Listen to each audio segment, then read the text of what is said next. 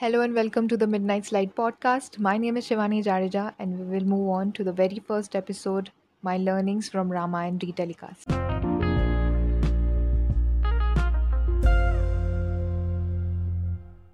So somewhere around November 2018 when I watched the whole Ramayan show on YouTube, not the whole, I did not watch the later part, which is the Uttar Ramayan. I watched the part when Ram and Sita returned to Ayodhya after Ravanvad and 14 years of penance. I did not watch what happens after it, which is the Uttar Ramayan, and I'm glad that I did now when the ministry decided to retelecast the masterpiece. The second last episode of Uttar Ramayan, it was amazing where Love and Kush sang the whole Ramayan poem in front of Lord Raman family. It was the next level art of makers and actors. I think it was something so rare in the present days. Ramayan now stands as the world's most viewed show with 77 million viewers worldwide. And for years to come, it will hold the tag as the second most viewed show, which is The Big Bang Theory, has 18 million viewers. And so the gap is huge. And for any other show to stand where the Indian show is today, it has to be something that surpasses the emotional threshold set so high by bringing the abundance of positivity, love, pride, pain, sorrow, courage, firmness, agreements and disagreements, and whatnot. I used to think Ramayana is all about vachan and dharma, promise and duty, and it is, but it is also so much more than just that. Here, I'll try to share my three key learnings from the epic tale of Ramayana.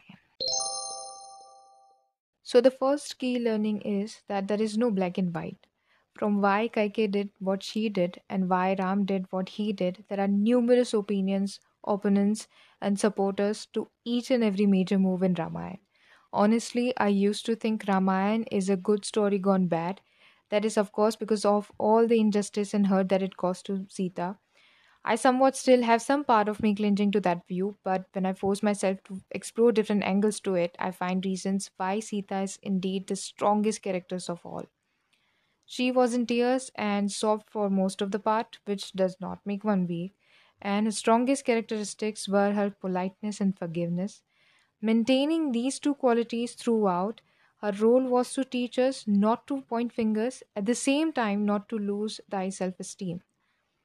She did not hold any grudge towards Ayodhya Vasi, bidded adieu to everybody with the message of letting it go, acknowledging the fact that what happened to her is the harsh reality of the lives of many women out there. She eventually just left, teaching us that you don't have to surround yourself where you are made to seek validation all the time. On the other hand, Ram seemed to be very well aware of the injustice caused to Sita. Then why did he roll with it instead of making an effort to establish a just situation by enlightening or maybe punishing the people who question Sita's purity? This is the most difficult part, and before drawing any conclusions to it, one has to study Ram and his ideals. The happenings in Ramayana are so situational, and it is difficult to draw an ultimate conclusion and sum it up. There will always be gray areas. Ramayana is not to be judged as just or unjust story, but to have the ability to study it from each and every perspective.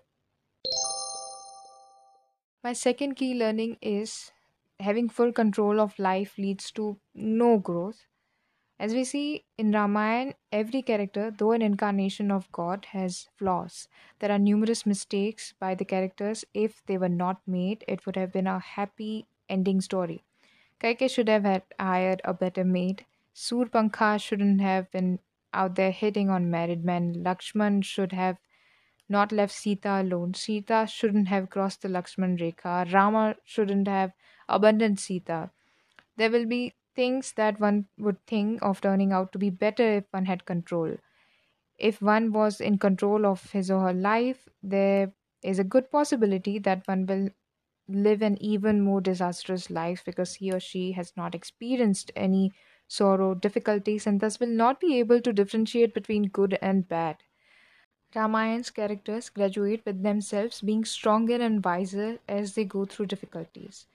Take an example of Ravan. The battle went out of his control, he lost it, and he died as a wiser man, accepting his mistakes. Sita's difficulties, on the other hand, grew her into a firm and fearless woman. Things wouldn't have been so extraordinary if she wasn't put through so many adversities which flourished her character into a remarkable one. Even the great sage Valmiki, who was said to be knowing everything that is going to happen, could not alter the situation. The birth of these deities as humans was meant to thrive and make situations as good as possible, learn and to grow to the fullest, instead of desiring to establish control over things. The third key learning is to create your own understanding of Ramayana. Now, people have differing opinions of Ram. Some follow Ram wholeheartedly, some question his decisions, some criticize him and the whole poem altogether. One of the prominent figures of Indian freedom struggle, Dr. Babasaheb Ambedkar, a popular critic of Ramayana, he had openly questioned and disregarded the norms of the society, those influenced by the Hindu scriptures. He had criticized Ram, Krishna, Gauri, Brahma, every Hindu god, and Hinduism itself. During the last year of his life, when he converted to Buddhism, he took an oath to never worship any Hindu god. On the other hand, Gandhi's whole life was on the lines of devotion towards Ram. His ideas of the ideal state was to have Ram Rajya, a divine state ruled by the divine king, like Ram. The point here is not to have Gandhi versus Ambedkar debate. The point here is to keep in mind that both of them were well read geniuses. Both fought for the same causes but never fought together. Two people of the same land with the same goal of a country's freedom, yet poles apart from each other. It is because they were two different individuals coming from diverse backgrounds. One will never view life the way the other one views. Similarly, while watching Ramayana, one has to bear in mind that it's shown from a perspective of makers. Undoubtedly, they have caught the gist of the epic poem, but there is so much more to it. Scriptures like these can be interpreted in many different ways. They keep evolving as you age and evolve yourself. It is difficult to sum up such huge literature in 70-80 episodes, and it was done brilliantly. But there are so many minor details that can be only known if one makes an effort to read themselves. It fascinates me to think that my understanding of Ramayana will be more evolved than now, 10 years down the line. At the end of the last episode of Uttar Ramayana, the maker of the show, Sri Ramanand Sagar, emphasized on the fact that the show was made to inspire people to read the scriptures and form their own understanding, the way Gandhi and Ambedkar did. He asserted that the show ended, but Ramayana never ends. And apart from these three learnings, there are so many other points to be noted, not on Ramayana the poem, but on Ramayana the show. The show was filmed in mid 80s and the VFX, background sound, setups are very basic and a bit funny. My patience were put to test when a bow took forever in the sky before finally hitting the bullseye. When those repetitive background sounds demarcating a state of shock was more of the Prime Minister's 5 baje 5 minute thali show. But the most important thing to note here is that despite such editings, Ramayana still managed to attract the present generation. Our lives have been heavily westernized, but the values have not been overpowered. No 21st century show, fictional, non fictional, any type, made with advanced and appealing visual effects, has been able to create such a huge fan base and viewership. Every actor is flawless, and each episode delivers high quality content. The show is an intangible treasure in the history of the world television. Ramayana successfully touches upon people's heart, bringing the families together. It proves that India was, is, and will be a land where attainment of knowledge of ancient scripture and rich past is revered and respected. Thank you and namaste.